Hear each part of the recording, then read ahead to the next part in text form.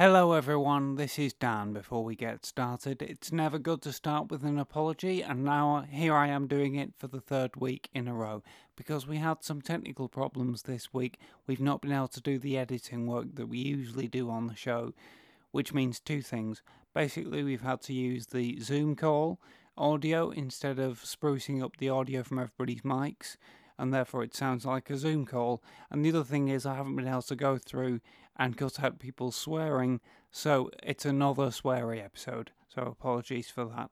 I hope that doesn't dent your enjoyment too much. Otherwise, I think it's quite good.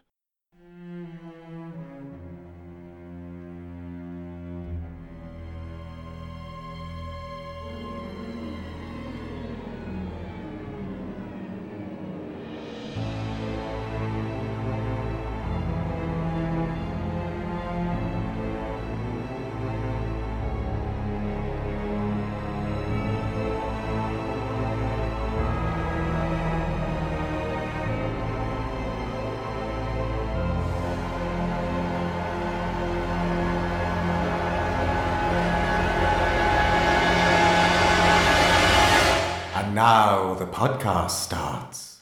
Hello everyone, if this is your first time listening to the show, welcome. And if you're a returning listener, welcome back, and thanks for sticking with us. This show talks about horror in film, TV, other media, other items which we think of as adjacent to horror, and sometimes other things from our lives which we'd like to talk about just because that's who we are.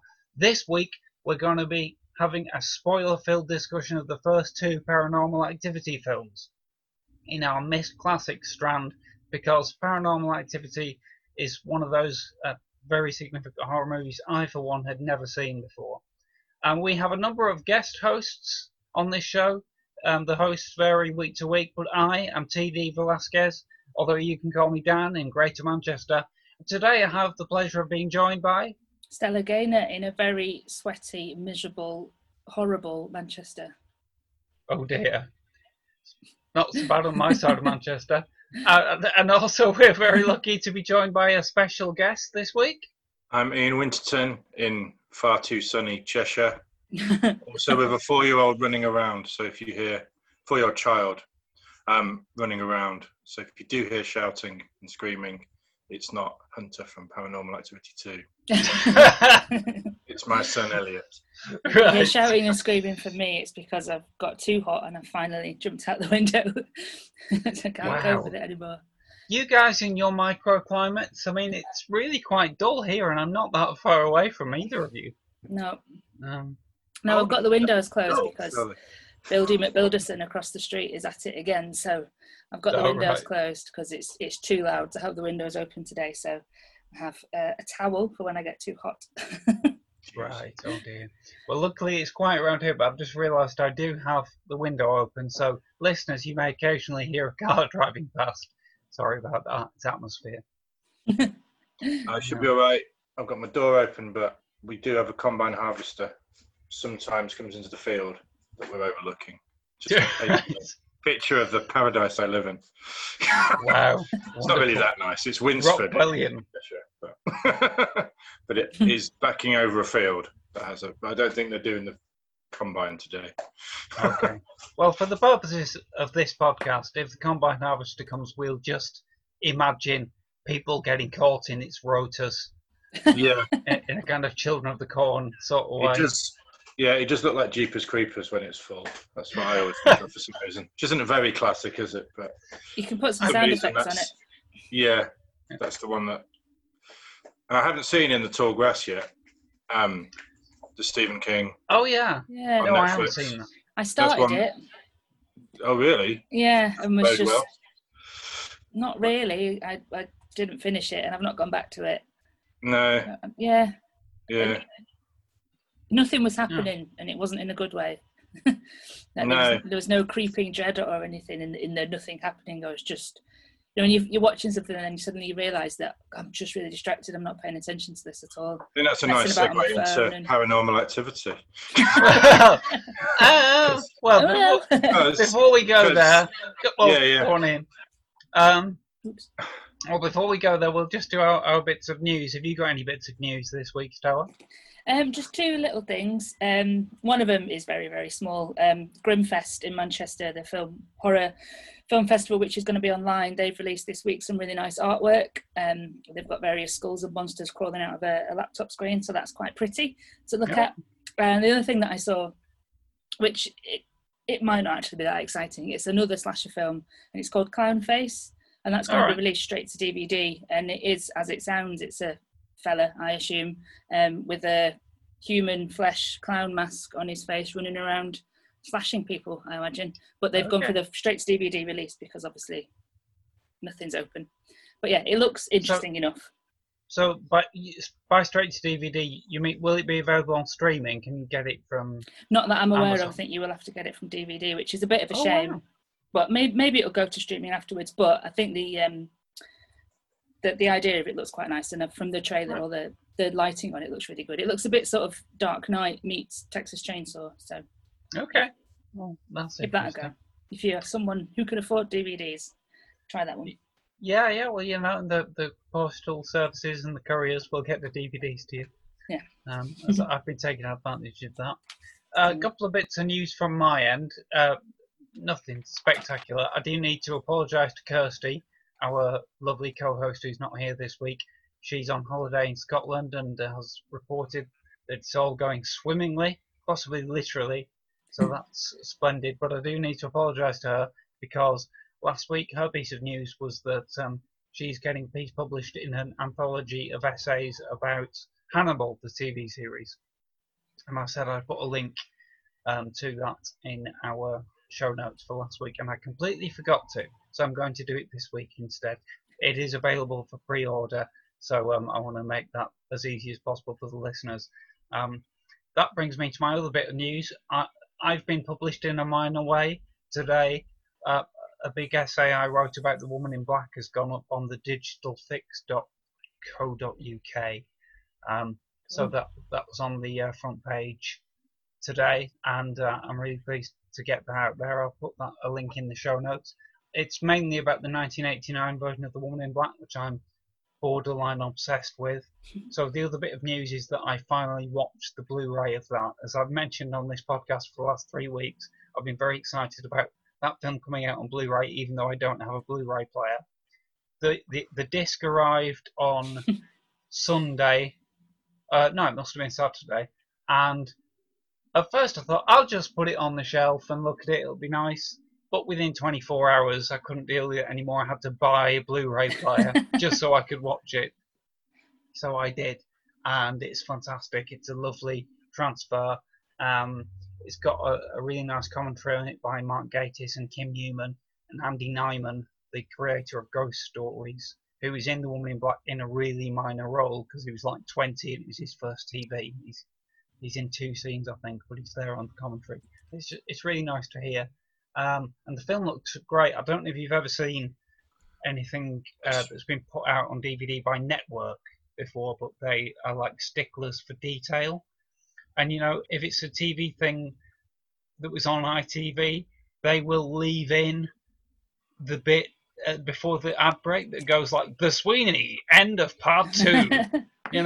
Things like that, which is just always really nice to see. They've done that here, but they've also done a kind of movie version of The Woman in Black where they've edited those bits out and they've made it into a widescreen ratio so it looks good on your TV, which basically just means that they've zoomed in on the picture slightly.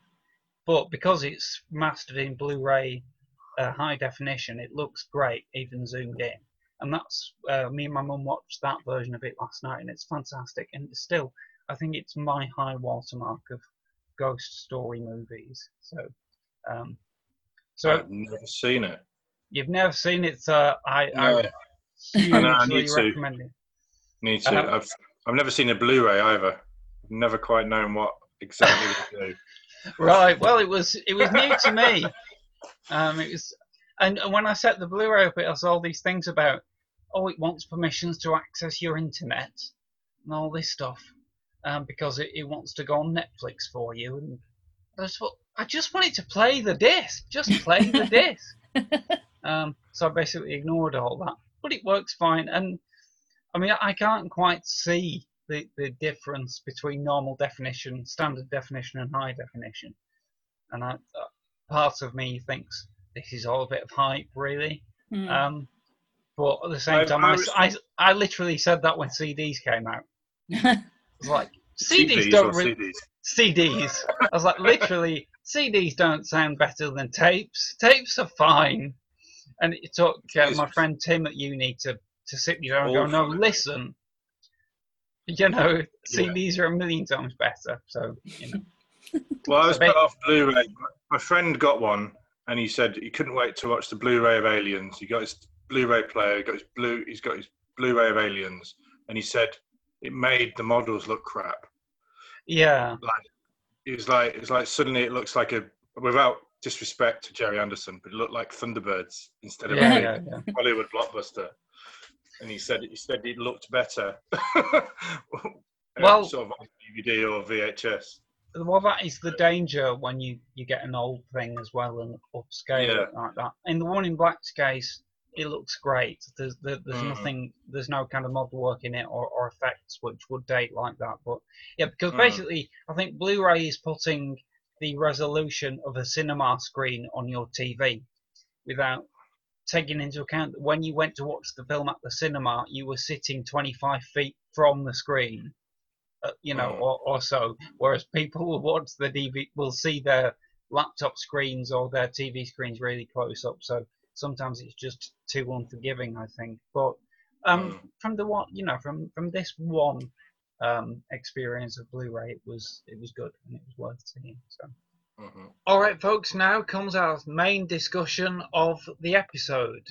Full disclosure: the first time we tried to record this discussion, there was a massive problem with my internet, so our recording was interrupted.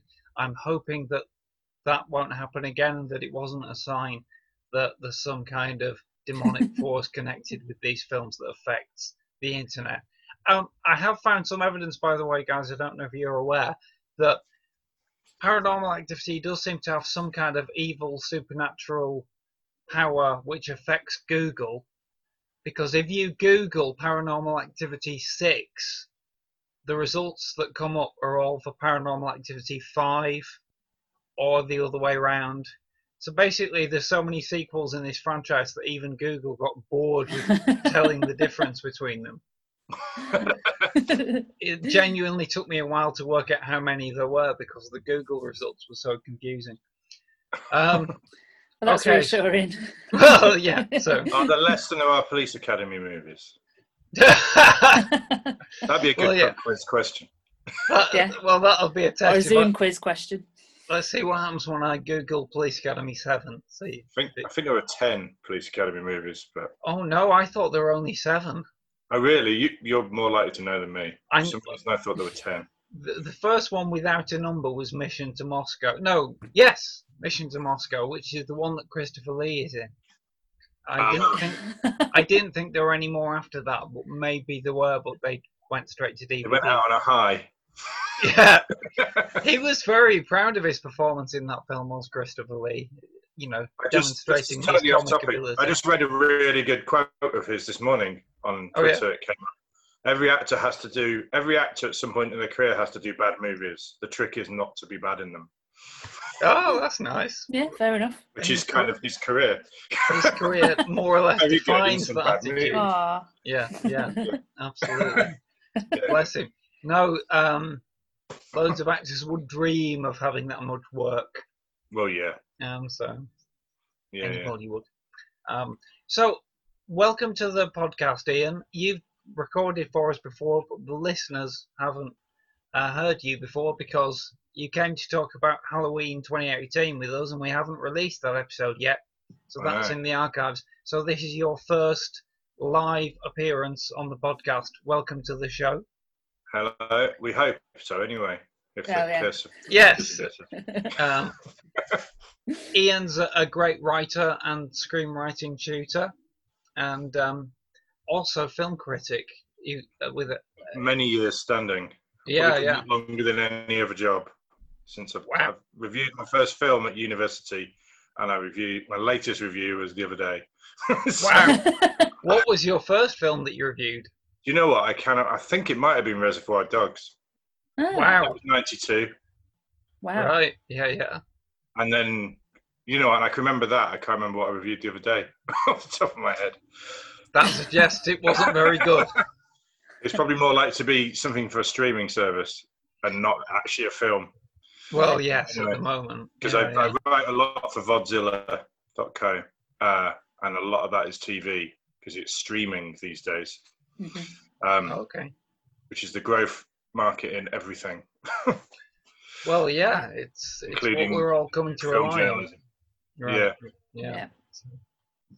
Oh, Yeah. nice one, fella. Well, if you have any links to any current stuff that I can put in the show notes for this episode, please send them my way.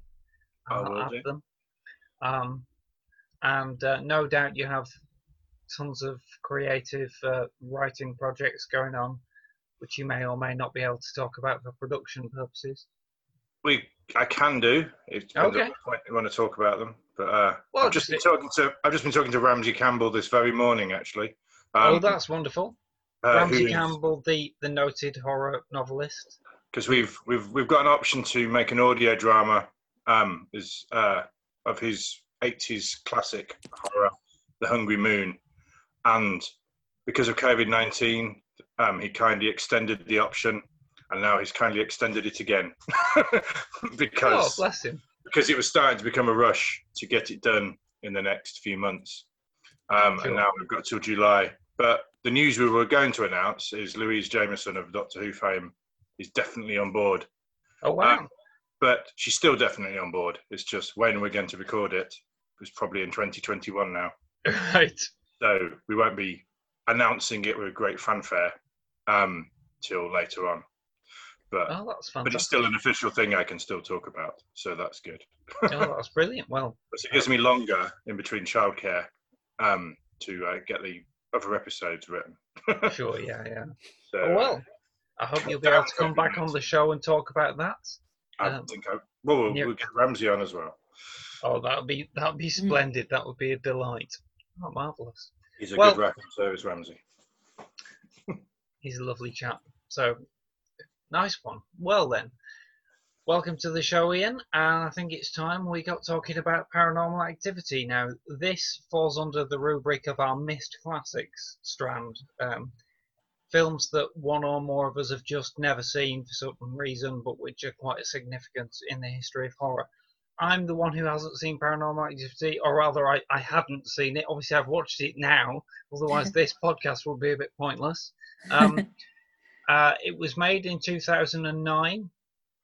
Sorry, it was released in 2009, but based on an expanded version of a film that was originally released in 2007, or produced then. And it's basically a very small-scale ghost story about a couple in San Diego who become convinced that there's some kind of supernatural entity in their house, and the male partner, whose name is Mika, decides that he needs to get evidence of the haunting on camera. So he buys a new camera, one new enormous camera, which was a surprise to me. Only, just over a decade ago, but he buys one big massive camera and sets it up and goes about recording everything in the house possible so that they can capture the haunting on camera. And therefore the film justifies its kind of found footage approach, because you don't see anything in the film except what is captured by Mika's camera. And I've never seen it for one of two reasons. Possibly because it seemed a little cheap to me, that the idea was like, basically, let's do the Blair Witch Project again, but now it's just in a house. So like an even more small-scale version of the Blair Witch Project, which struck me as not very exciting. But also some people were genuinely, it seems, hugely frightened of it, and I was a little bit scared to watch it, because even though I love these kind of ghost stories, they do scare me so much, and I've got to be steeled for them. So it was something that I was getting around to, and it's just dragged on rather a long time. Stella, what's your story with this film? Had you seen it before? Yeah, I had. So I think that I requested that we do Paranormal Activity as part of the Missed Classics thread, because in 2010 was the year that I first taught the horror module at Manchester Met. And at the start of the module, we did a thing where we asked all the students to write down, number one, what was their favourite horror movie, and number two, what was their scariest horror movie, because they're not necessarily always the same thing. And so this was in 2010, and near enough all of the students in the group, and it would have been about 60 of them, nearly all of them put Paranormal Activity down as their scariest movie. And I was like, okay, and I'd not seen it at the time. So I went and duly watched it, and I thought it was, well, it was scary enough. I think it did the job. And I think there was elements of it that I found to be, or rather it did a very good job of scaring students, scaring that bunch of people by not doing very much. And I thought that was clever enough. So the first thing that you see in the film that's definitely causes a jump or a moment is the bedroom door moves. When Mika is filming at night and the bedroom door moves, and apparently everybody in cinema, shut themselves at that stage. And it's like, okay, so all you've done is move a door and it's frightened everyone. That's really good.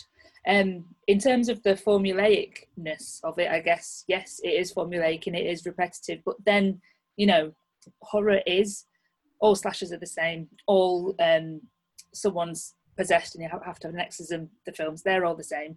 So I think its formulaicness and repetitiveness isn't necessarily a problem.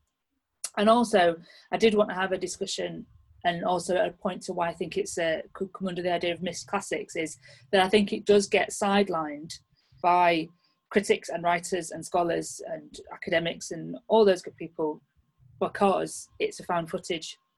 So found footage is like the worst of horror, and I think it's unfairly maligned, and I think it'd be interesting to talk about it. And if any of our listeners have not seen it, should definitely go and see it, because it was an important enough movie for all those young people in 2010 to go, that's the scariest movie ever. I thought it was great, and it's still sticking in people's minds now. And it's still doing well on, over on Netflix and whatnot. And do you find with your students now, because my students now still mention that, and then Insidious because of it, and not necessarily many of the sequels, but 1 and 2 and 3 they tend to have all seen. in a period of their teenage lives. Yeah, it's films that you see in your formative years stick with you, don't they? Which we've talked about this before. When Scream's the one for me that's always stuck with me.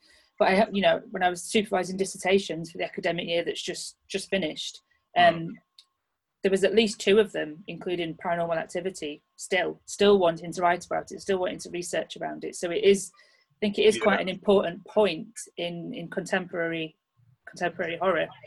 Yeah, I'd agree. I'll pick you up on a couple of points there, Stella. So firstly, I think a word which I'd use to describe this film is minimalist. It's like it does the absolute minimum it can.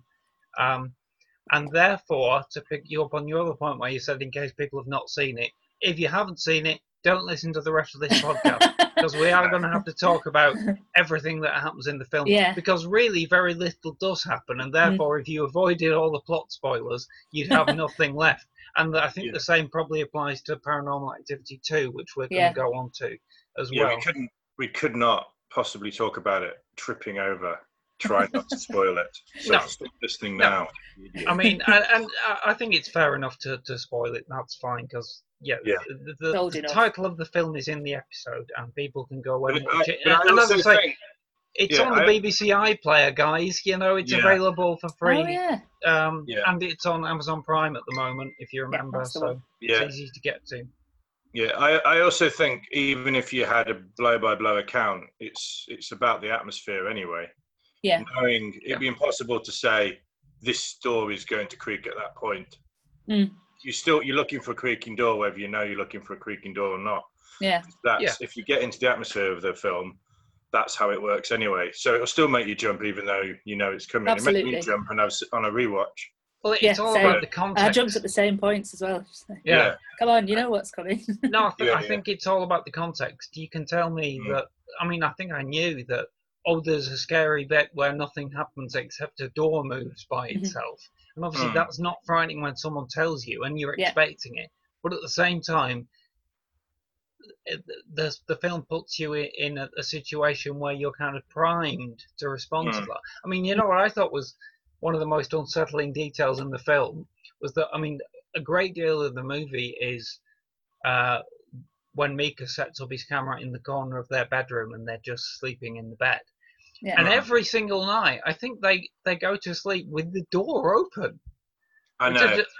And so you're just looking at this open doorway with just darkness beyond it. And my wife will not let us have an open door. Right. Like, yeah, I think she can't watch horror films because she can't in real life have an open door in the bedroom while we're asleep. This film's really not for her then, is it? No. This is something I watch by myself. This is the end of my life. But I was going to say the whole thing about, it's weird because I don't think we can talk about this film either without talking about Blair Witch Project. Mm-hmm. And that's one of those films, if we're talking about the generation that grew up on Paranormal Activity, they don't talk about Blair Witch very often, in my experience. Okay.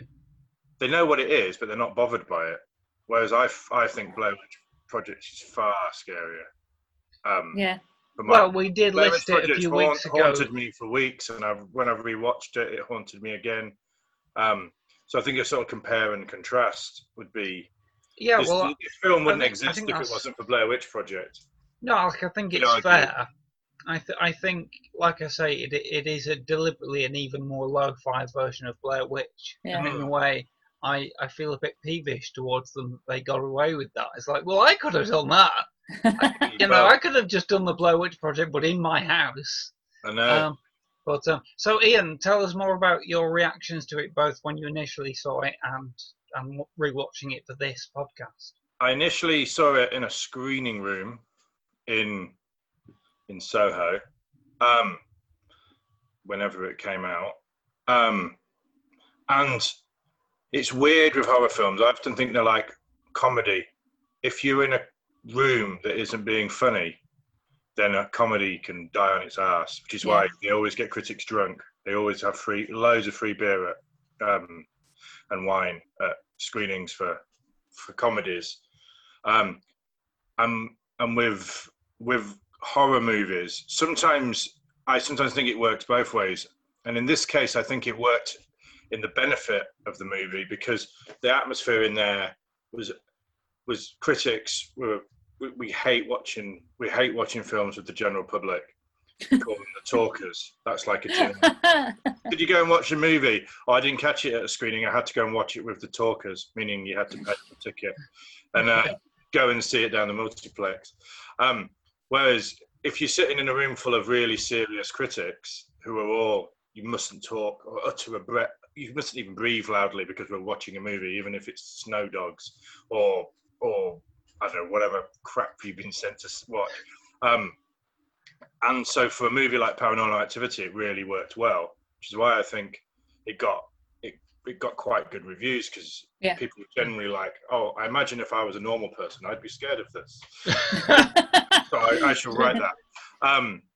And I think that translated to the audiences being scared as well if you got the right atmosphere in the cinema. But I also wonder if a lot of the success of this is that it's the DVD thing you watch at home, and is it scarier either in a really well-behaved cinema audience or watching it by yourself where it's just you and the hairs on the back of your neck. Yeah, which is how a lot of us watch movies now. It's this. I remember The Exorcist is one of my favourite films ever, and probably the most scary film for me. So it's in your students list. It's both for me, and that's why I like it. If a movie actually somebody says a movie's scary, I'm putting that movie on because there's nothing. The fact it's actually going to scare me would be a miracle. So I find The Exorcist really scary, and I still do. And then I remember going to see it when it was re-released at the cinema, and it was one of the most depressing experiences of my life because people were just laughing their heads off and throwing popcorn about because they swear and there's pea soup coming out of her mouth, and they just saw it for what it was. Not for what it was, but they saw it as the most stupid movie they'd ever seen, and they'd seen the scary movies before they'd seen it, and so I remember that time in the least scary thing ever, you know. I remember that time in '98 very clearly. That was quite depressing. Yeah, was it God? Was it '98? It was, yeah, the 25th anniversary. I'm still scarred by how depressing that was. But it's just for me, that's just one of the best chillers ever made. And Blair Witch had a similar kind of thing. I watched it at cinema quite empty, and it was really effective. Yeah. And then other people went to see it, and they just came out going, "That was so funny," and we had such a laugh. Did you think it was scary? Of course I didn't. Oh no. So I think it's very subjective as well. Watching a scary movie. I think a lot of it is to do with context. I can't really imagine what people find hilarious about the Blair Witch Project. I can imagine people being bored by it. I think they were just joking and sitting there and throwing stuff at each other and laughing and going, "What's going on now?" Then making quips over the top of it. Well, and if you start laughing at her going with a close up of her nose, then you're lost, aren't you? As an audience member to a scary movie. Well, that's a fair point. Yeah. I must say, jumping ahead, there were moments I wasn't sure if you were supposed to laugh in Paranormal Activity 2, especially. Oh, right, okay. I was a bit like, are they really making a big thing of that pool cleaner? I did laugh quite a lot, but then it was kind of a joke he was playing. Yeah. That good dad joke, that wasn't it? Yeah, yeah. But it's so when you. Yeah, sorry. So when you rewatched Paranormal Activity 1 this time, Ian, did your opinion change? I think it was It's weird because at the time I just thought, well done, it's an effective chiller.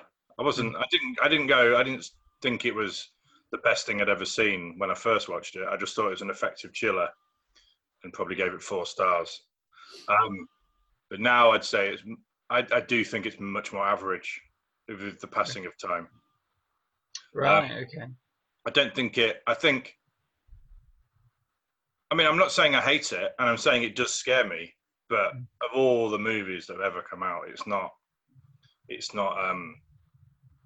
like very little happens. I mean, to the point of it being minimalist. Yeah. So little happens, and I wonder if I don't know.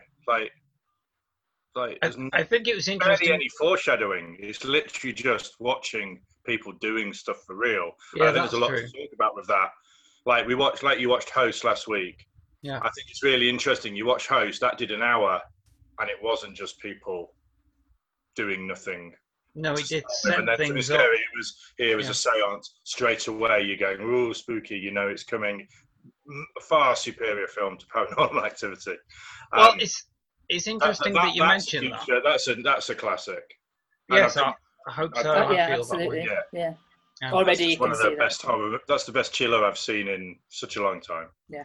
But it's interesting that you mentioned Host. Obviously, I think one of the reasons that we chose to do Paranormal Activity now was that we were in the mood for it following Host. Yeah. And also because the director of Host, Rob Savage, when we spoke to him, I can't remember, I think it was in the spoiler bit of our conversation, which we haven't released on the podcast yet. Mm-hmm. But he told us that one of his favourite scary movies was Paranormal Activity 3. And that was what he actually sat his cast down in front of and said, "This is what we're going for." Yeah, which I haven't seen. I haven't seen it. No, but it does look interesting because it's a prequel to these two that we have seen. Is it set using older technology? Yes, it's set in the 80s. Right, I think, or the early 90s. So kind of Blair Witch.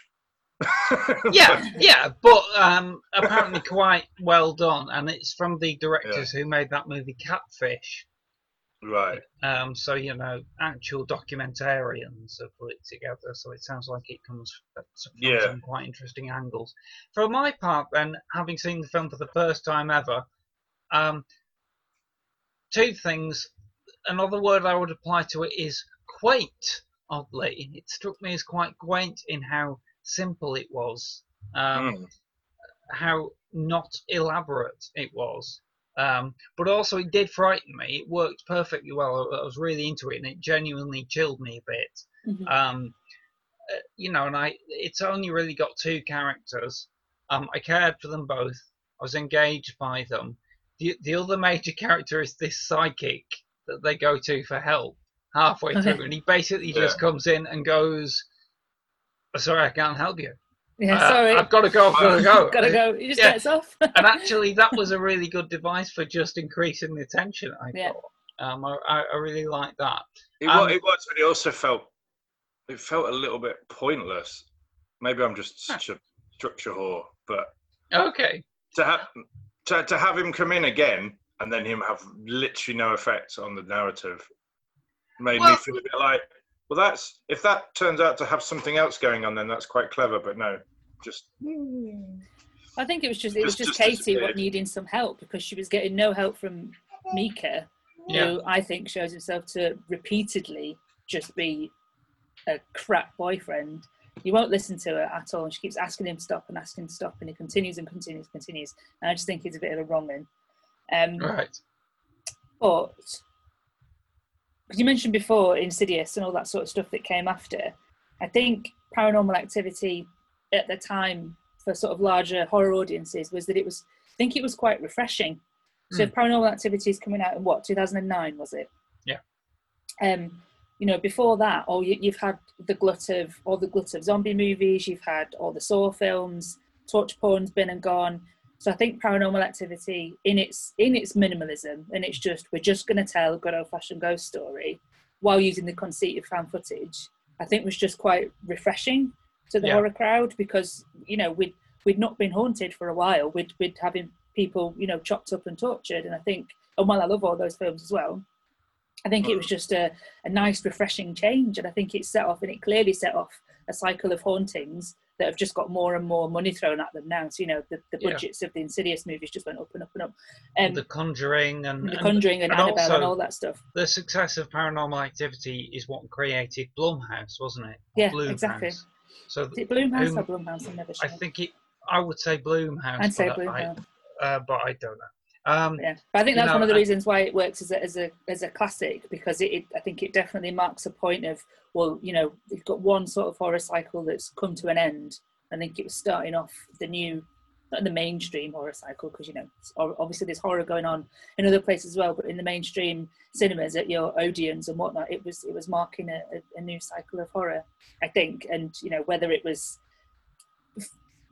too minimalist for you or the structure wasn't great, I think it's a very important sort of cornerstone or touching point, I guess, if you're looking at horror looking at it historically with what was going on then, what was going on then. I think its use of the found footage elements, I think it did two things that I thought really worked as found footage. So I like the obvious, really, really obvious and slightly cheesy title card at the beginning. Paramount Pictures would like to thank the family of blah, blah, blah, for the footage. I always love a good based on true events card. Like the one at the start of Return of the Living Dead. And then Cloverfield as well. I love the title cards. This footage was found. So I do enjoy that. But I think it stepped away from, we're just going to have all this at night when it's scary.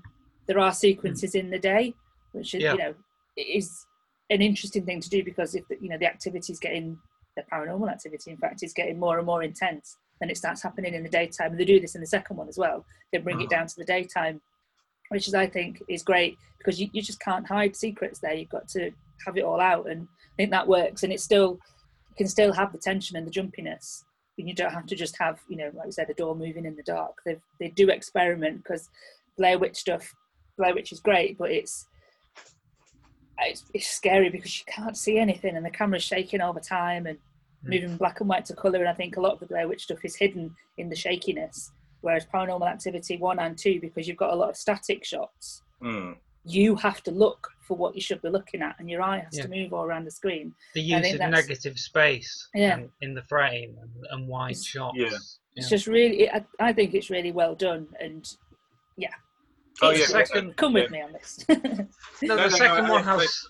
Sorry, Ian, you go first. We're talking over each other. Sorry, yeah. I'm just saying, yeah. It's I guess it's almost a mirror image in film grammar of the shaky camera, confusion and that sort of came out of we got used to seeing people running around with camcorders, and it being shaky.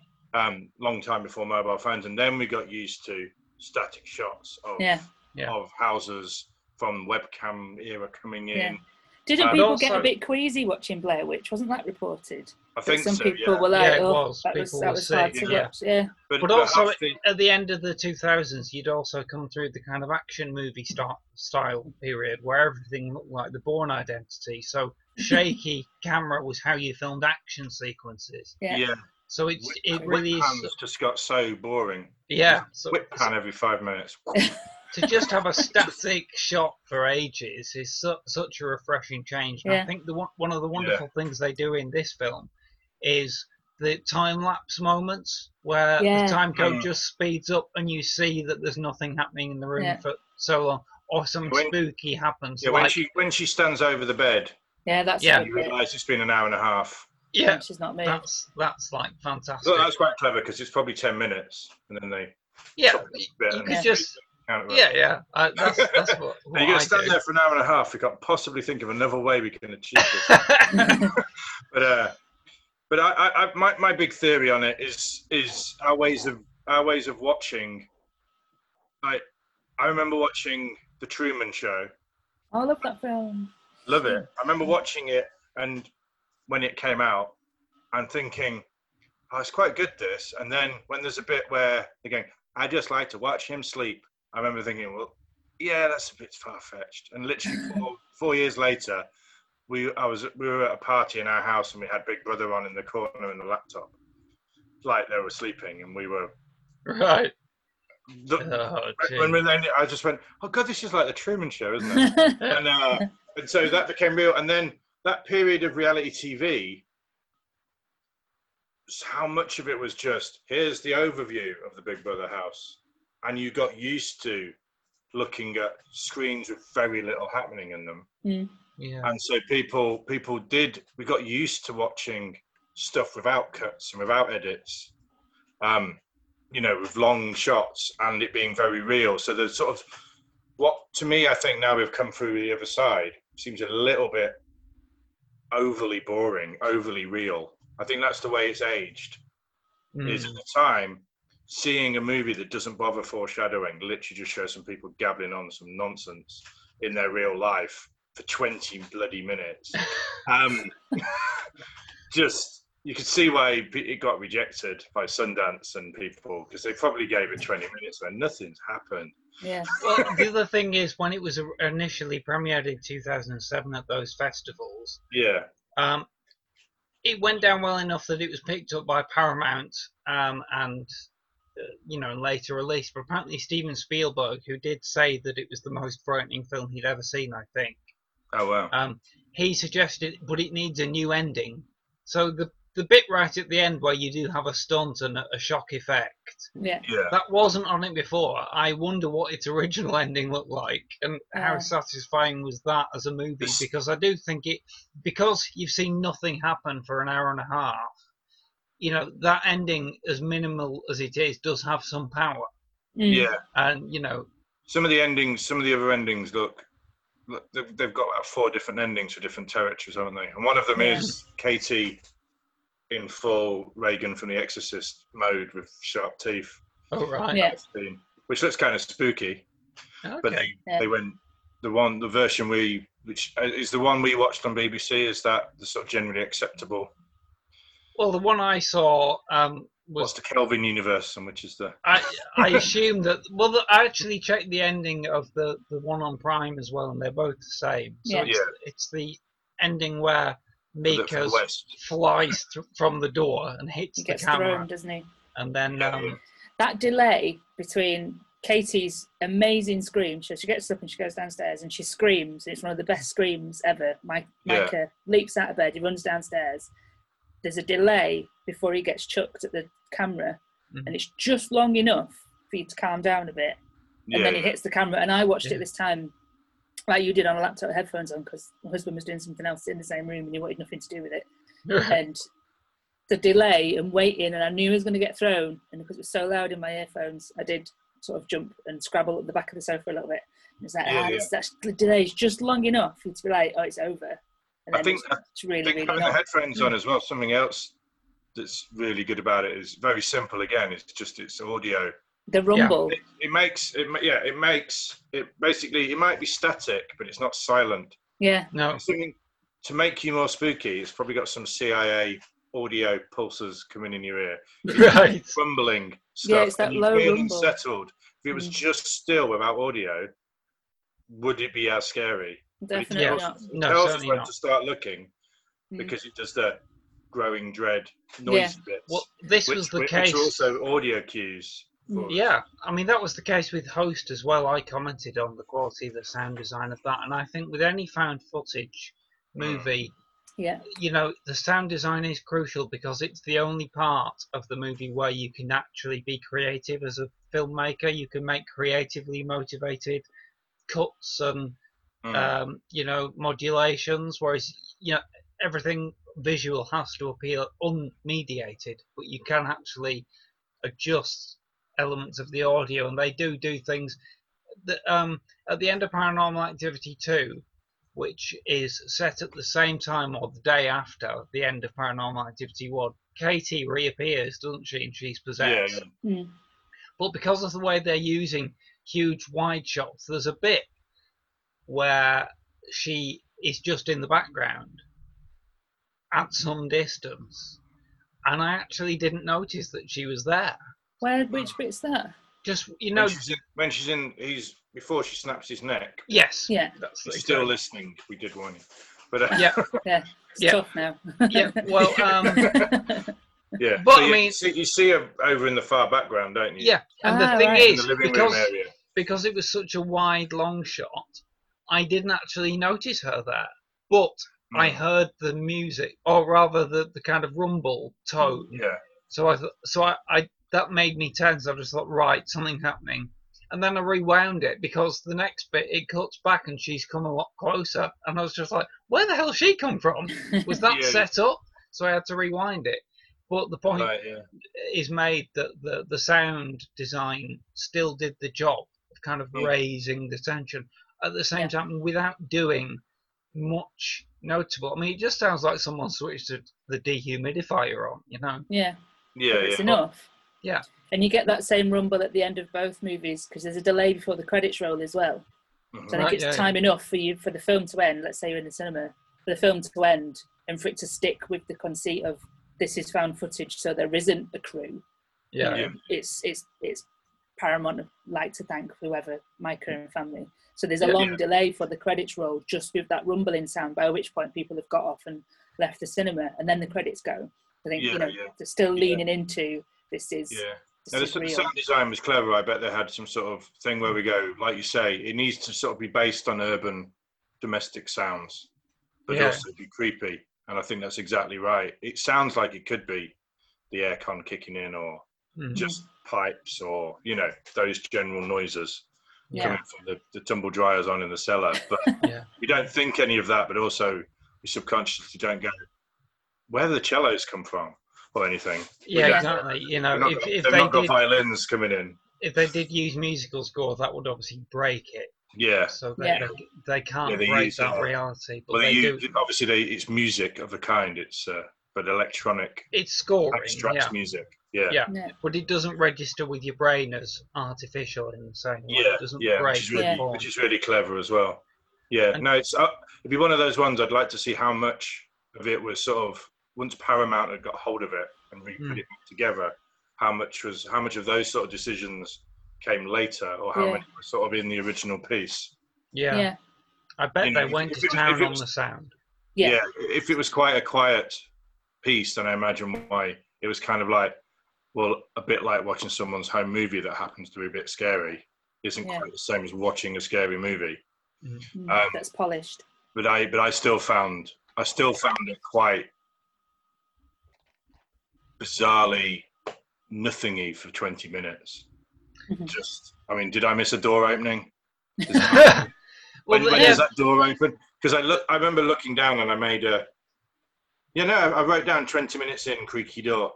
So this creaky door was 20 minutes in. Yeah. 20 minutes of people going, oh my God, I'm an American doing an American thing. that was kind of how that.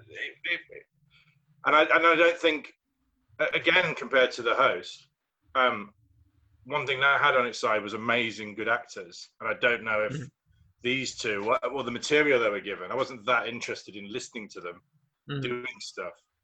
So it wasn't like it was entertaining with a bit of foreshadowing and then a creaky door. It was people who were kind of like white noise, and then so I also didn't care what happened to them as much as other people in horror movies. I cared about Katie. I cared about Katie. I think the reason, really cold, but in terms of creating a drama with characters you care for, I thought they were so cookie cutter and then they didn't have very much interesting stuff to say. Yeah. I didn't think that the first 20 minutes were basically dull. There's no two ways about it.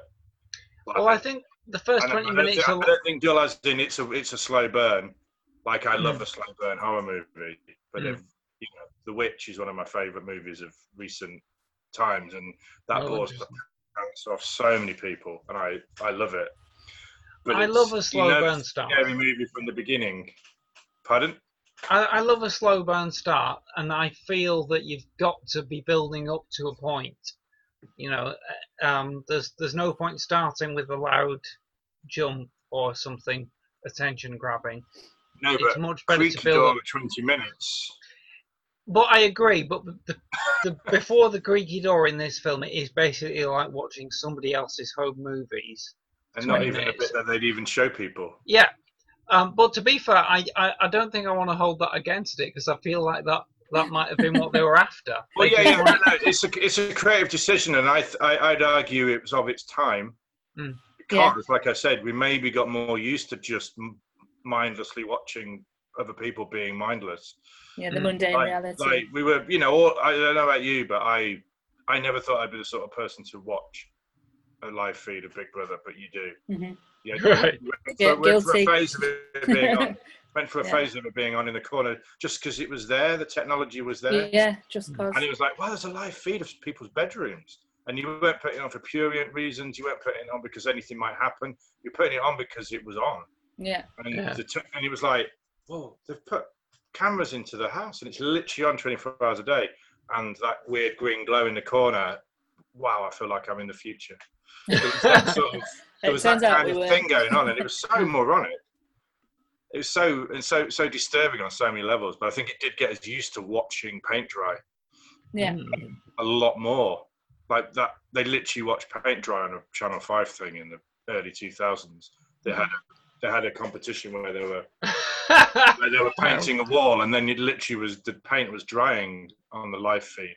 Oh God, do you remember when? And people were watching it. Channel 4 did the one where people had to stay awake the longest. Oh, touch the truck. It was like, it's for a car. Yeah, touch the truck. But they were allowed to move around though. Yeah, but you had to keep your hand on the truck. No, there's another one where they just had to stay awake, so maybe there wasn't a truck, but I remember them doing like... was that one where they had bio monitors on to check the I don't know, they were just like, wandering around like a Big Brother setup, but just knackered. I remember some guy coming in and doing Tai Chi with them, and I remember if they closed their eyes and started to nod off, a little counter would come on screen, and if they were gone for more than 2 minutes or something, then alarm would go off, like, right, you're out. But it's dangerous. They just stayed awake. It was like, I kept watching it, but it was on every night because obviously they can't stretch this out over 12 weeks. But there's a handful of them, and they just stayed awake, lunatics, and rewatched people be tired. I remember watching Touch the Truck as well because I was grimly fascinated. Yeah, and it was just people touching a truck like they do in. Like they have that. It's a regular competition in malls in America. Yes, it's a thing, they isn't have it? Sort of live Touch the Truck, and they televise the Touch the Truck. It's mad. But you wouldn't watch. I wouldn't watch it in a million years now because there's a million other things to watch. But when you're having channels piped at you, yeah, it's the sort of stuff that you watch because there's nothing else on. But nowadays, in a pleasant way, this stuff reminds me of like it's the preserve of YouTube ASMR videos, isn't it? It's watch the Titanic sink in real time for 2 hours and fall asleep, kind of thing. Things like the Swedish and the Finnish, their slow TV stuff. That's great. Have you seen that? Or it's just like a fire or the camera on the front of a husky dog sled as somebody goes about their day. They're beautiful. About it, yeah. BBC4 sometimes show them at Christmas. Yeah, BBC4 did the British version where it was like the camera's on the front of a barge going around canals in Yorkshire for 2 hours. Yeah. And I love that kind of stuff. Oh, they're lovely. I suppose it's become it's shifted to the idea that this is deliberately soothing. No, not necessarily. So just pulling it back to the film for a second, I'm still on the topic of found footage. I think it kind of impressed me that the first Paranormal Activity film sets up a very specific rationale for the found footage, and you never see anything beyond it. It's just Mika's one camera that he's expressly set up to capture that ghost, and there's no other reason for it. The situation changes in Paranormal Activity 2. I think in a found footage production, you've got to make a choice at some point of how you justify the fact that it's being filmed, or if you justify it. And it can work or not work either way. Like the other week, we discussed American Horror Story Roanoke, the second half of which is found footage, and that started to really do my head in because they had to keep justifying why people were filming it. And it's like, some more characters come, but they're YouTubers and they're filming everything for YouTube and stuff like that. I'm like, I don't care. And weirdly, in Paranormal Activity 2, it's kind of the opposite approach, where they're just filming everything, before any supernatural events have occurred. It's just kind of established that the dad films everything and the daughter films everything, and there's no explanation for it. And I kind of quite like that. I like the fact that they just went, whatever. They need to film it, otherwise there'll be no film. So, like, towards the end of Paranormal Activity 2, the teenage daughter even films, if she makes a significant phone call, she films herself doing it. And there's, no real reason. I don't know, teens do that. Like, and even pre-teens, like my daughter films herself doing like something really menial, and she's like, "What are you doing? I don't understand you." It does start to. I think with Paranormal Activity 2, they kind of struggled their way to a premise, which was them needing to have security cameras. Yeah. And it's almost like maybe that needed to happen at the beginning a lot quicker. But then they probably went, oh God, and then we got them literally going to tell this whole movie from the point of view of security cameras. And then it's like, and then they got confused. And it's like, well, actually, people are filming constantly. Yeah. I was fine with it. I thought it worked. I mean, I didn't enjoy Paranormal Activity 2 as much as the first one, but I thought it was fine. And in fact, I think the review that I agree with was I read Roger Ebert's reviews of those two films, and he gave the first one 3.5 stars out of 4. Yeah. Oh no, or 2.5 out of 4. Anyway, it's still quite high. No, I think it was 3.5 out of. Oh, really? Very high. Wow. Again, okay. I think with Ebert, he was in a really good screening room with a bunch of well-behaved critics. Right. It's why they call it the huddle. They call it the huddle as well. If we come out, and because critics are humans, they get into a huddle, and that's when the PRs come in and they start talking to people, and the people that are praising the movie, they make sure their voices are louder. Right. Okay.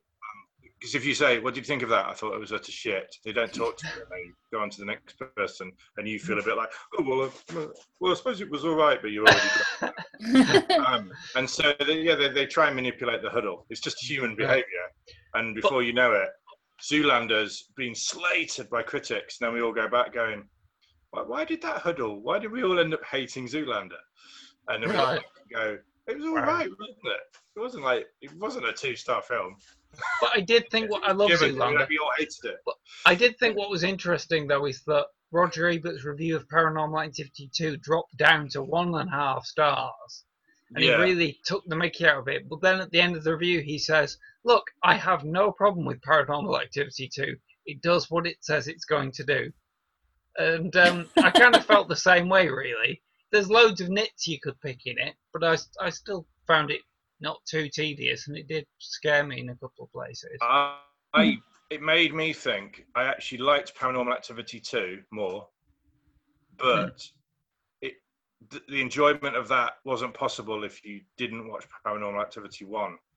Because of the escalation. Because of the escalation. And it kind of made me go, what you could probably have done is get those 4 hours of movie and maybe make them one movie. Or just accept that they're both flawed films, and the story of it.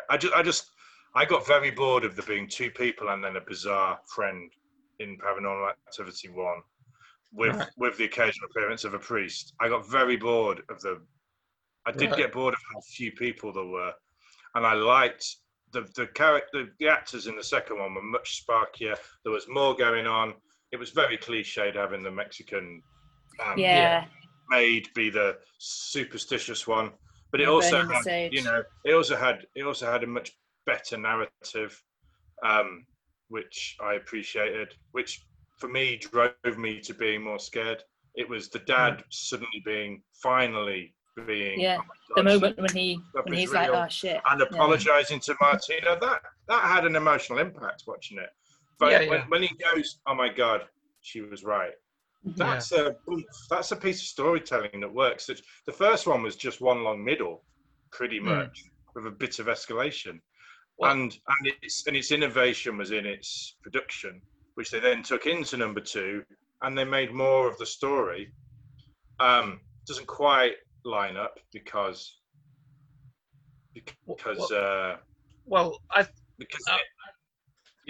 basically Paranormal Activity 2 is centered on the family of the sister of Katie. And it introduces the idea that Katie and her sister were both haunted as children, and therefore and are so disturbed by it that when supernatural things happen to them as grown-ups, they don't really talk about it, which is kind of put there to explain why Katie never mentioned even having a sister in Paranormal Activity 1, who was being haunted at apparently the same time as the events of Paranormal Activity 1. But it is quite an interesting idea of these two sisters who've kind of been plagued throughout their lives by this demonic presence. And I do think that's what part 3 is going to go into. So I'd quite like to watch it. And I remember it, when I was looking into, reading up on the whole franchise before doing this, I was pleasantly surprised to think, actually, these movies do feel like they're going to go somewhere. It's almost as if as soon as they'd made the first one, that was almost like a proof of concept movie. And then they thought, well, we're probably going to make 3 or 4 more of these because they've made so much money. So it's the second one kind of doesn't do what a lot of sequels do, which is just rehash the first one and run out of ideas. It does sort of do that, but it also sets things up that can be developed elsewhere. It has some repeated beats. I mean, it even has the repeated information that if you watch 2 of them close together, you're going, why are they telling us that stuff about demons and humans again? It's the same dialogue. It's almost like you could probably not, you could just not watch number 1 and watch number 2 quite happily. I mean, the reason why I think, even though it got slagged off, I think it only got slagged off because of over familiarity. Well, with the first let's talk about that in a sec. But I think the reason I slightly prefer Paranormal Activity 1 is that at least it does build up in a linear way to that big jump at the end, which they added on, which Paranormal Activity 2 doesn't really, because it's like they haven't got a big ending. The ending is he goes down into the cellar and looks around in the dark for a bit, but nothing really happens. And then they kind of they redo the ending of Paranormal Activity 1 again, which is Katie gets possessed and throws someone. Yeah. No, But, it's a bit samey. That whole big screaming around in the cellar, which is very Blair Witch. Like, what the hell's going on in there? Shaky. Yeah. I think they were too chicken shit to kill the kid. Yeah. Well, the kid gets led away at the end by the possessed Katie, doesn't he? Yes, so Katie therefore, that could go anywhere. I'd be interested to watch the next film. I mean, and I don't think they picked that up till Paranormal Activity 4, because 3 is a prequel. So I'd be interested to see what they do with it. And I think the presence of the child there did just raise the stakes a bit, I guess, for the whole movie. And, And you had introduced a scary grandmother, which they also didn't talk about very much. Oh, I've forgotten about the scary grandmother already. If my grandmother sacrificed, like, made a deal with a demon to get rich. Oh yeah. I'm trying to work out, are they rich? Because their house. They're not skint, are they? For California, they're pretty normal houses, aren't they? Yeah, I don't know. I'd still think of myself as rich if I had a pool. Yeah, but I don't think you do in San Diego, do you? No. Also, what kind of crappy deal with the devil did you make? If you just got a condo. Oh dear, that's interesting. But there's some of the throwaway lines. But the daughter in it was like the standout actor. Yeah. And she's gone on to do other stuff, hasn't she? As well as she's in Perry Mason on Sky Atlantic at the moment. Oh, is she? Okay. Doing good stuff. With Matthew Rhys, right. Although I started watching Perry Mason last night, and talking of dead babies, there's a dead baby in the first 5 minutes, so it got turned off in our house. And it also looked really fake. It looked really fake, like a sort of cheap Sin City, like they'd filmed it in a warehouse with loads of green screen. Right. Because it's set in the 1930s. Yeah. But 1930s, they decided not to bother filming in the real world at all. No. But anyway, that's another thing. But I think there's lots of great stuff to say about it. But I think it's aged quite badly for the time. I think there's a lot to write about and a lot to discuss about it because of the time it comes out of. But what's the next? I was about to say what's the next found footage, but we know what that is. It's Zoom, and we've for now, definitely. I mean, that was a brilliant. The host was just a brilliant.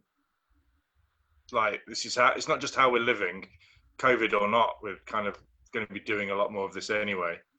But I thought that was just brilliant in that it moved. It didn't just stay static either.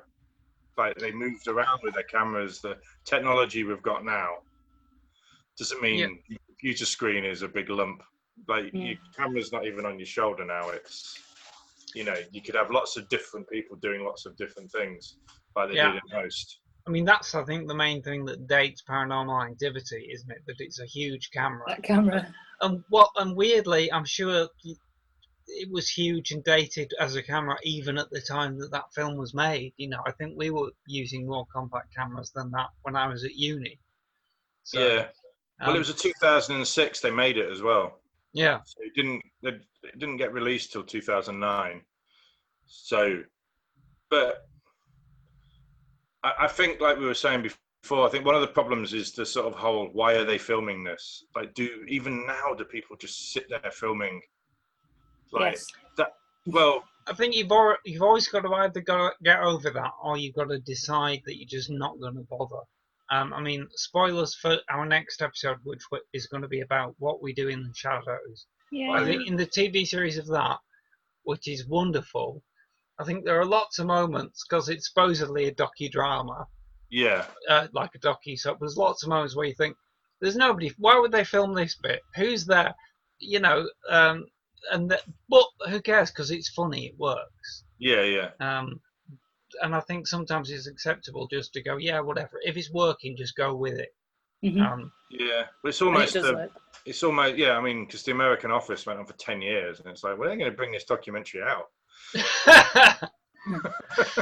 Yeah, gee, that's the most comprehensive workplace documentary ever produced. Yeah, and even in the Ricky Good. Gervais version, at least they had the moment when it had been released, and he was like expecting people to recognise him in like the Christmas specials. Whereas, gee, I never saw those actually. No, the they two were Christmas ones. They were pretty good, but yeah, he was like, "Oh yeah, you recognise me, yeah," and they were like, "No, what you? Oh yeah, you're the bloke off Airport. What, the fat one?" It was Wow. yeah, but no, That's that's not really the main issue with them. Is you just have to, it's a conceit you sort of have to go with. Yeah. Yeah. But But you have to do that with all horror or film. So, you know, if we take the most annoying aspects of, say, the slasher, it's like when they're still 2020, they still run upstairs, they still lock themselves, hide in a wardrobe, and it's like, but we're okay with that. And it's just, I think if you're going to sit down and watch a found footage movie, you're either in with the fan footage and it is going to be this kind of camera work and it's going to look like this and it's going to be framed in this way. You're either in it and you're up for it, or you're not. I think it's kind of that same. If you don't like found footage horror, if you find that the conceit is problematic or overdone or troublesome, then watch it.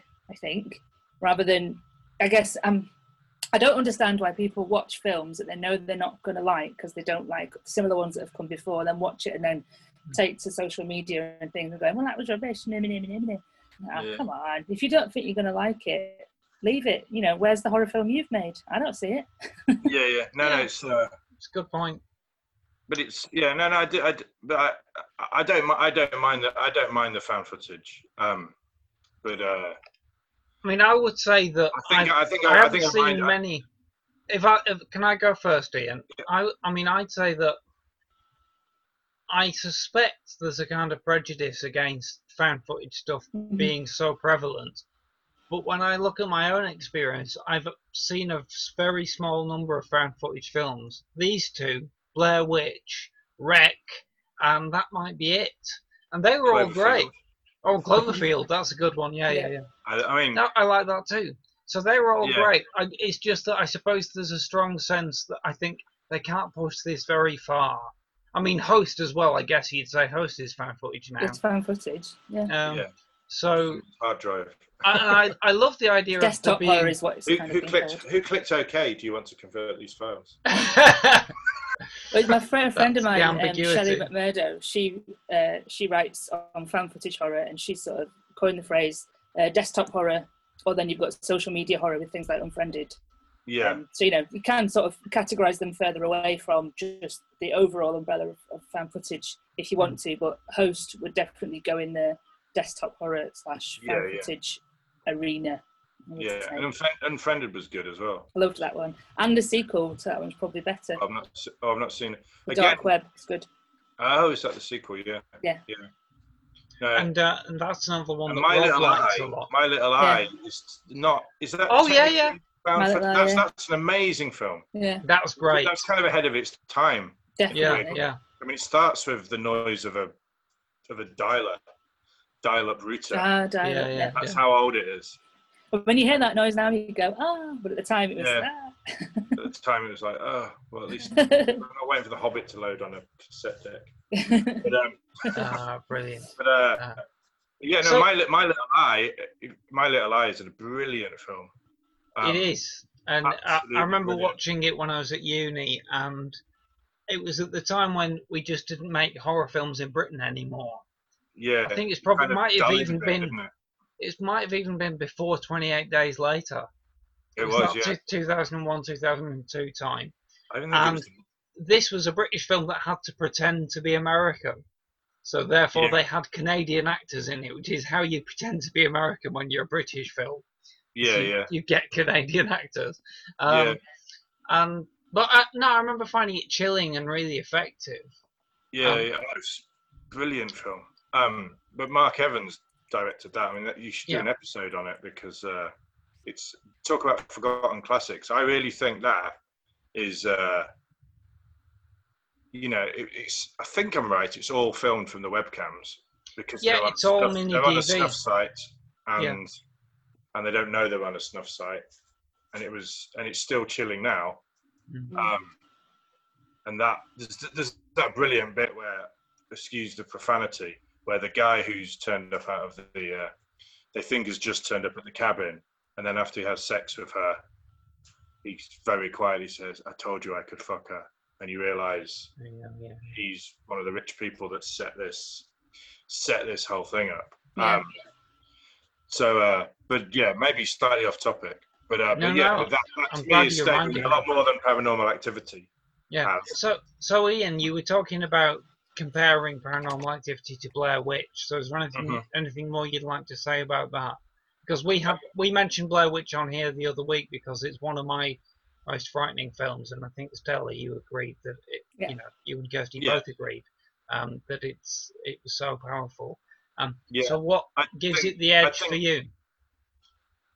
Well, probably the things that people thought, the minimalist aspect of Paranormal Activity, the fact that it's all in a house, and that's kind of one of its strengths, is it does make the domestic scary. But Blair Witch, on the other hand, taps into, the Little Red Riding Hood, primal fear of forests and witches, which always work. They do on me anyway. Scary Woods, done. Yeah, scary woods and weird little pagan dollies hanging from trees, and so it's got genre tropes, which we're all familiar with, but it does it in a very new way, in that it has real people. And I think that's kind of what slasher movies half do anyway, is they have people that are just like us being chased by axe murderers, and it's a bit like, what would you do? And the fact is, but in the slasher movies, they do stuff we wouldn't do. Yeah, I would do that. When Blair Witch Project, they do what we would do, which is get all snotty and scream and cry in a tent. Yeah, wig out. And it also weaves in a brilliant story that you have to kind of be, and the fact that they don't chuck someone against the camera at the end. They have a boy standing in a corner, and that gives me the heebie-jeebies even now. Yeah. The reason that is so effective is because they set up to that. Yeah, like, the setup is so good. Arsing about in the cinema probably did, but if you watch it really quietly and you tense and you get the bit about the corner, and then you see that's a brilliantly brave ending. It's the opposite of throwing Miko at a camera. Which worked because there's lots to be said for. There's lots to they all use cinematic techniques, and one of the things that Paranormal Activity does is the timing. Like with comedy, timing in horror is everything. You can, like you were saying about the gap they leave. It's not a clever edit or anything. It's timing between her scream and you going, I can't see what's happening. They're not going to and then you calm down. If they'd done it too quickly, it would have been, oh, is that the end of the movie? Is that it? Yeah, you'd have been left with that. So the timing is perfect. But it's made me think of another bit in My Little Eye where they're creeping around the house, and I probably jumped more than anything in the cinema because they turn a tap on really loud in My Little Eye. False jump. But the fact that you can be scared of anything, if you get the timing and the atmosphere right. My favourite false jump is at the start of 28 Days Later with the car alarm. He's got out of his home and he's mooching through London, and he's not been mooching on his own for very long. And there's a couple of cars in the middle of a junction, and he goes to try the car to see if he can, drive it, and a car alarm goes off. And I saw that in the cinema, and everyone was at least a foot off their chair. And it was great. Wow. Really, really good. No. Just use a car alarm. Just a car alarm. I do love a good jump scare. Yeah. I watched Slender Man the other day with my children, and who were like 12 and 11, so perfect age for Slender Man. And did it work? Seeing it through that, it made us all jump a lot. I wouldn't say it was the best film ever made, but there's something about Slender Man that's a scary looking thing. But it's not a great film, but it really worked. Stella. I think I you was were going going to to say mention. hold the thought on Slender Man. Yeah. I'm hoping that we'll do an episode on that. Oh, Well, yeah. In the future. That film was one of Stella's recommendations the other week, but also we were talking about Marble Hornets, weren't we? Which is Slender Man on YouTube. Yeah. That's really terrifying. So. Oh, is that like a more of a? That's a YouTube series that kind of involves the Slender Man figure.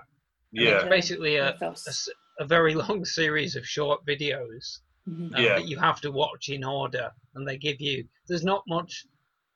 It's not really character led or anything, but there's text on the screen to give you context, and it's all supposed to be footage that was shot for a movie that was never completed, like a documentary, and just every now and then the Slender Man appears in various ways. And it's great in that it concentrates your attention, and therefore creates that Paranormal Activity like effect where the smallest things have a huge power, and so it's just something appearing in the background of one shot or whatever. It's really, really well done. So I haven't watched the whole thing. I need to watch the rest of it. Yeah, and there's lots of stuff coming out of that. Like we're talking recommendations.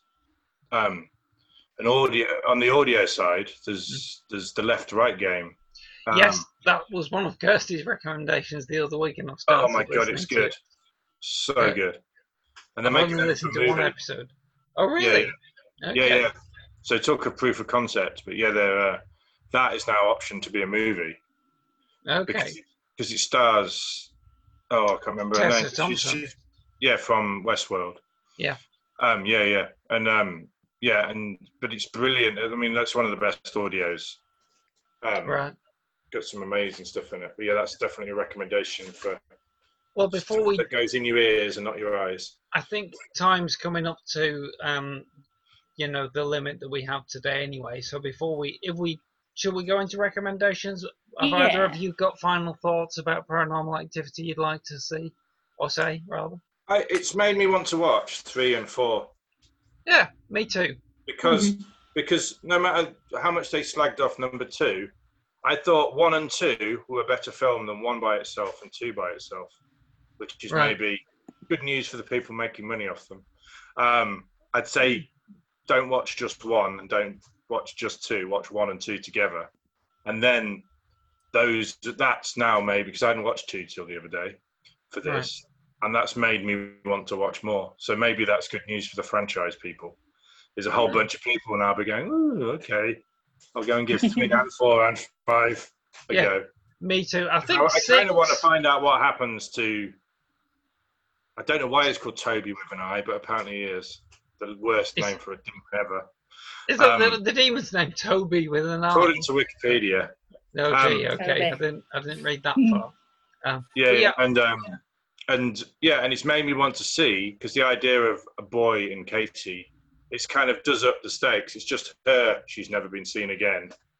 I don't know why they said that when there was the footage for number 2. Had that not been found at that point? It was still in a bin. Perhaps. Oh, yeah. Just after we found that footage and put that whole film together, we just found this footage. One day later. Murdered people. Her sister. But anyway, and then the idea of Katie and her nephew being spooky and covered in blood and walking down the highway. I'm intrigued. I don't want to see them again. I'm a bit disappointed the third one's a prequel, to be honest. Although, watch it. It sounds like 3 and 4 were made pretty much back to back by the same filmmakers. So I think there's an overall plan. Have you seen them, Stella? You sound quite knowledgeable. Yes, I have. Okay. I've seen 1, 2, 3, and 4. Okay. So I hear that actually it's only 6 that's bad. I hear 5's quite good. Yeah, that's what I hear as well. So one of the students who I was supervising dissertation for, and he was looking at Paranormal Activity, he was saying, because I'd only seen 1, 2, 3, and 4, and he was like, watch 5, then walk away. Walk away. It's like, oh, I'll pay attention to what you say, because when you have a student in your class and they're just so incredibly knowledgeable, they've seen so many films. They teach you, Yeah, he was the one I was always like, is it that director? Or is it that guy? What is it? And he'd always just be like, boom, and he'd know. So when he said, leave 6 alone, I'm going to do what he says. No, okay. It's a good one. Have you seen 3 and 4 then, and you'd recommend? Yeah. No caveats, just no caveats. If you liked 1 and 2. Yeah, I suppose the only caveat I would give you is that I try not to dislike films, because I always think it's such a hard thing to do, to get it made, to get it funded, to do everything. So if people have made this and they've worked hard, and if it's not my box of frogs, then it's not my box of frogs. Doesn't mean it's a bad film. It's not for me. So when any recommendation that comes out of my mouth, it's just me going, yeah, it's great, they've made a film. go watch it. But yeah, if you did like 1 and 2, then you'll enjoy 3 and 4. If you didn't like 1 and 2, probably don't bother. The elements I liked of 1 and 2, and more in 2, I think, was a little bit more story and more interesting characters. And if they improve on those elements, then I think I'll go and have a go on 3 and 4. Yeah, do it. Yeah, me too. So, by the way, Stella, I think that your approach sounds quite the sanest. You know, just like things. Just like things. People have made it. If it's not for you, somebody else will watch it. Ultimately, negativity takes away more energy.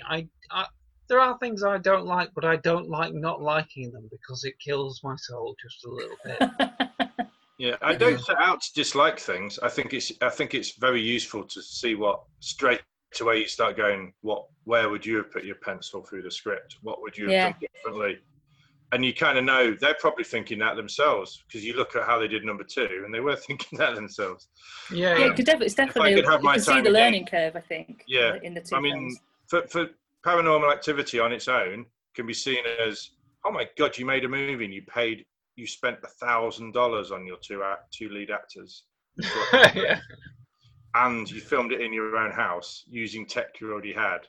And you've made a massive Hollywood, global franchise. So well done. Fair dues. You must have something going on. And then, given more time, they've made it more interesting. Yeah. And they've built on it in a way that I approve of. So yeah. The fact that it just gets that little bit more complicated. Yeah. I think Paranormal Activity 1 is too simple, really. It's almost like as an exercise. For me, I wouldn't go out of my way to watch it again because it's so simple. I hadn't seen it for 14 years. Oh, no. 11 years or whatever. Yeah, 11 years. And I hadn't felt the urge to watch it again, and I wouldn't have done if it hadn't been for this. And it was a bit like once is enough. That's not a terrible thing to say about a movie. No, I mean, in a weird way, Blair Witch had a bit of that. I didn't watch that again for a long time, even though I really liked it. Whereas other horror movies, I can watch over and over again because they're complex pieces of drama. Yeah. Look, it's actually very difficult to make a film that is good enough for one viewing, isn't it? That is a significant achievement. And the movies where you go, that was great, I immediately want to watch it again, they are very rare. Yeah. And the ones that are actually still good when you do watch them again, instead of actually, oh, no, that's actually not very good, that's even rarer. So, so I think if you enjoy a film once, then it passes the grade, really. But but no, I don't think I'll go back to see it again. But I will go further in the series and watch the other 3, 4, 5. I think, definitely I'm intrigued. Okay, guys, shall we move on to the recommendations for this week? Yeah. Okay, so Stella, do you want to go first? Because we've I do. already heard from Ian. I've only watched the first episode, and so far that was great. And that is Ares on Netflix, and it is a Dutch Netflix original drama, and it's a horror. It's called Ares, spelled A-R-E-S. Okay. And the synopsis is, an Amsterdam student joins a secret society that's been around since the Dutch Golden Age, but must decide how far she's willing to go to rise up the ranks. So it's a bit, I think it's going to be a bit culty. So obviously that's right up my street. I only watched the first episode. It's got, so far, decent star ratings on all the things that I've looked at. And it's creepy and it's interesting. It's really beautifully made. So Ares on Netflix. Check it out. Okay, that's fun. That's new to me. Ian, do you have another recommendation besides the left-right game? I just looked at what's on. I always recommend Black Coat's Daughter, which I don't know if you've heard of. That's the film directed by Anthony Perkins' son, Oz Perkins. Yeah, Osgood Perkins. And I'm always recommending that to people, especially with the warning that The Black Coat's Daughter is an amazing title, dripping with sort of mood and darkness. But it's not called that in this country, is it? Bloody February. Bloody February. No, it's just called February. Oh, it's called February, right? Oh, Bloody February sounds better. Yeah, it does. Yeah. But I looked up February and Black Coat's Daughter, and they've fallen off Netflix, which is annoying. But I'd say it's worth spending money on. But Osgood Perkins' talk about a slow burn. I Am the Pretty Thing That Lives in the House is another of his movies that is, if you thought The Witch was slow, probably don't watch it. Right, okay. So it's glacial, and I found it terrifying. It's beautiful. Right, okay. It's and you'll go, why was he moaning about nothing happening in Paranormal Activity? All right, and then we'll come for you then. But it is a brilliant film, and it's a ghost story. I am the pretty thing that lives in the house, and the opening shot is just her face for bloody ages going. Okay. Really creepy music. I am intrigued by Oz Perkins. It's a masterpiece of scaring people, right, in a really slow way. Oh, brilliant. But and so was Black Coat's Daughter, which is just fantastic and should be watched by everybody. He made a new film last year, didn't he? Genuflecting Satanist in when Satanists go really quick, backwards and forwards when they're genuflecting. Oh, right, okay. In a slightly possessed kind of way. There's a scene when she's seen doing that from a distance, and it makes me poo my pants every time. But it's good to recommend modern movies anyway, because definitely. Osgood Perkins is absolutely amazing, and I can't wait to see what he does next. It's always heartening to dig up some new stuff, which is he should be better known than Ari Aster. Well, he did do his third film last year, didn't he? It was called Gretel and Hansel. Yeah. I don't know if that's out over here yet. No, I haven't seen it yet. I hear it's okay, but it's more of a kind of director for hire kind of job than his previous movies. Yeah. But no, those are all good shouts, and I think I'm going to spend some money on I Am the Pretty Thing That Lives in the House. Have I got that title right? Good title. Oh, is it? Yeah, that's on Netflix. Right. Oh, perfect. Black Coat's Daughter has just dropped off, which I don't know if that means it's popped onto Prime. But I have a feeling it might have been a Netflix movie. Last time I searched for Black Coat's Daughter, it wasn't available free anywhere. No, it must have just dropped off. Probably because people keep recommending it. Right. So they decided to make some money. Okay. So, that's great. Thank you, Ian. My recommendations for this week are both free if you've got Netflix or Amazon Prime. Bram Stoker's Dracula is on Netflix, and Mary Shelley's Frankenstein is on Amazon Prime at the moment. So if you want to go back and check out some old school films of some old school texts, then highly recommended. Stella and Kirsty and myself have all talked about those movies before as being kind of key formative early horror movies. Is it true that Diamanda Galus did the voice of Winona Ryder being possessed in Bram Stoker's Dracula? I don't know. I seem to remember she was. Who's she? Oh God, you should listen to. There's a recommendation. Listen to on YouTube. Go to Diamanda Galus, Unclean, and it's her. Tell I used to be a goth. It's her in her crazy voice, doing reciting Leviticus, which says unclean every so often, interspersed with medieval satanic chanting. That's kind of chanting, though, satanic language, and it's genuinely unsettling. But when I was at university, we all took acid and put all the lights out and put the vinyl on, and we all ran screaming into the street. Because it's genuinely satanic. It's not done you any harm. Don't do drugs, kids. But yeah, that's a recommendation, and I just looked it up the other day, and it's on YouTube, so you could just listen to how amazing Amanda Gallus' voice is. Right, I'll put a link in the show notes for that as well. Really fantastic. I do remember that when I watched Bram Stoker's Dracula after several years, I think it was just on TV one night. It was on telly a couple of weeks ago. Oh, right. Well, I mean, I watched it again. I'm talking about like 10 years ago, but I do watch it again, and I remember maybe because the sound was just better quality on the TV transmission than on my old VHS. There is a bit where Winona Ryder, I think it's the bit where Winona Ryder almost drinks Dracula's blood, and then they rescue her. And I could hear that she, as they pulled her from the room, she was going, "Unclean, unclean, unclean." So maybe that's this person's voice that you're talking about. Oh, it might be. Maybe, yeah. I'll have to research find that. out. But I do remember knowing that the sound design on Bram Stoker's Dracula was by a guy called Leslie Schatz. It's a great name for a very renowned Hollywood sound designer. And there's loads. I mean, if you listen to the soundtrack of that movie, there's loads of weird layers of voices on top of the music. And I think some of the tracks on the soundtrack are actually just spooky voices.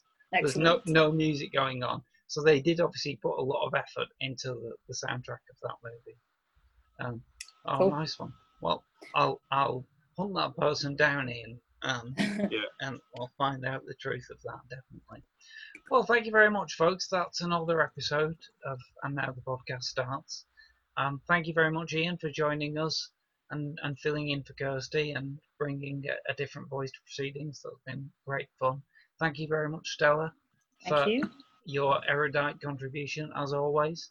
Next week, folks, Kirsty will be back and we'll be discussing, as we've been wanting to for a while, what we do in the shadows. Yay! And that should be a lot TV of fun. Series. And the film. And the short film that it was all started with. Oh, wow. So yeah, we love all that. So that's going to be a very positive episode, I think. Yeah. So, well, thank you very much, Stella. Thank you very much, Ian. And I will say farewell, listeners. We'll be back. Bye-bye. Bye. You have been listening to And Now the Podcast Starts.